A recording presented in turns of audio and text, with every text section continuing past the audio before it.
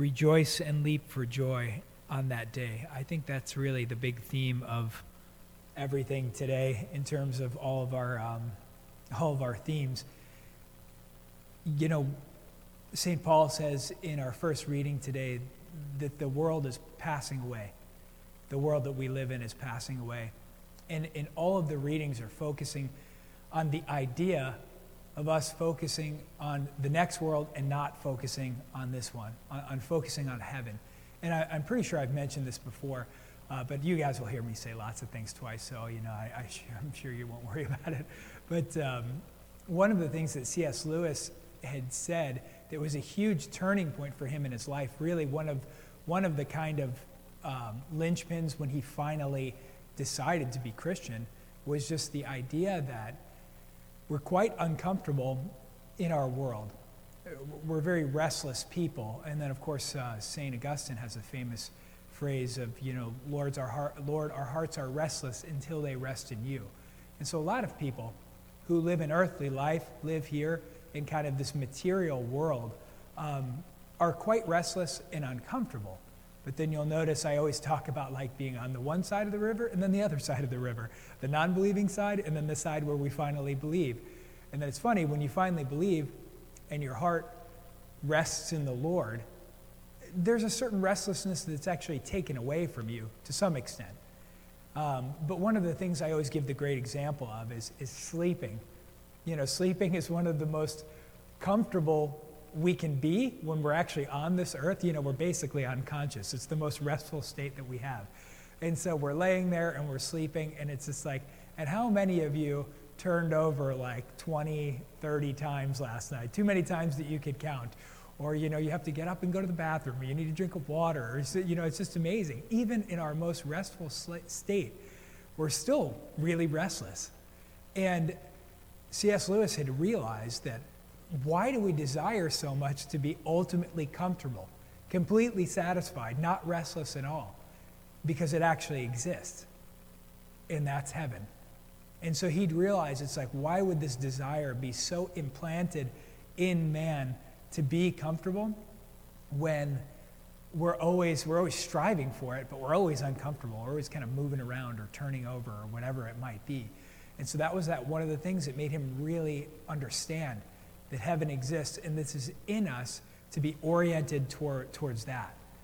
And then it ends up being that those that live their life for heaven, their life on earth kind of ends up being sort of transformed.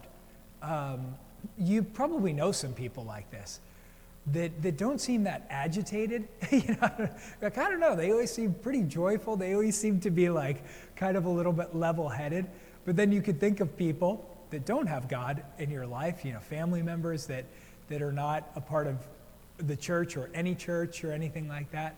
And it's always constant agitation about little things, little like daily nitpicky kind of things. But then you might meet somebody, and don't get me wrong, that gets the best of every single one of us, so we're not immune to it. But to focus on the life of heaven is really the goal. And St. Paul even gives us examples about even our relationships in marriage and things like that are different or kind of transformed. Again, because those things are passing away, because they're not going to be a permanent state the way that we experience them here on earth. So we need to focus our eyes on heaven. Today we also celebrate the great St. Peter Claver, who was a Jesuit priest. And he joined the Jesuits when he was like 20 years old. So a really young guy. He was born in Spain. And then he basically was influenced by another priest he wanted to go to the Americas. And so he ended up being, going with a lot of the African slaves when they were brought from Africa to different countries. And so that's why it said in the collect in our opening prayer today, the slave of slaves. He basically served the slaves as much as possible. And I mean, they were in the most deplorable conditions that you can possibly imagine. When you think about some of the different things that he had dealt with, he described one situation where they're actually in, the slaves were just naked, completely naked, and they were just in mud. And so they took crushed up bricks and other debris and piled them up in the mud just so that they would have a dry place to sit. And then they took off their own cloaks so that they can sit on these cloaks and be clothed with their sort of extra clothing. And so they ministered to those slaves.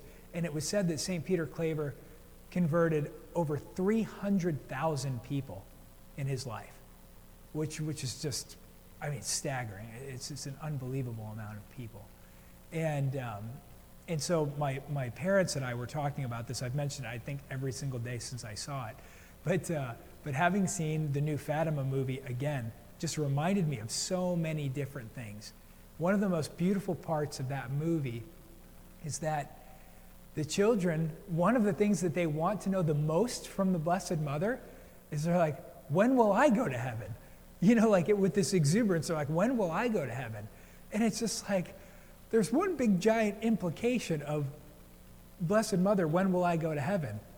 It's like, when am I going to die?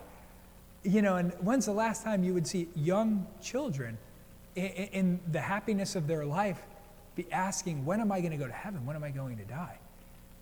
So it's completely opposite of the way that we see a lot of other people think in the world now, where we kind of like, let's just pretend that death doesn't really exist. But they wanted to know, when will we go to heaven? And that's really what we need to have in our hearts, is when will we go to heaven? But remember, with Jacinta, Lucia, and Francisco, the three children, you don't know what you're going to get. That's where we're resigned to the will of God in our lives. Lucia lived till it was 95 or 97, I can't remember, but well into her 90s. She died in 2005. As where Francisco and Jacinta died in the Spanish flu epidemic. We're in a pandemic right now, and they were two victims of that, but they wanted to know, and the Blessed Mother told them, you're going to go to heaven soon, very soon. That was in 1917, it was in the following year. It was very soon for them, truly.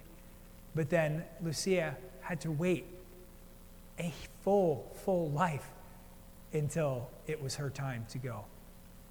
So that's one of the things that we have to do, set our sights on heaven.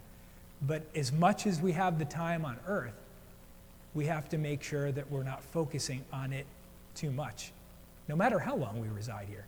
Whether it's one more day or 100 years, we still need to set our sights on heaven. And so that's the message today. So blessed are those who do that. That's kind of the ultimate beatitude. Blessed are those who set their sights on heaven, because that means that you have God in your sight, God in your gaze. God bless you all today.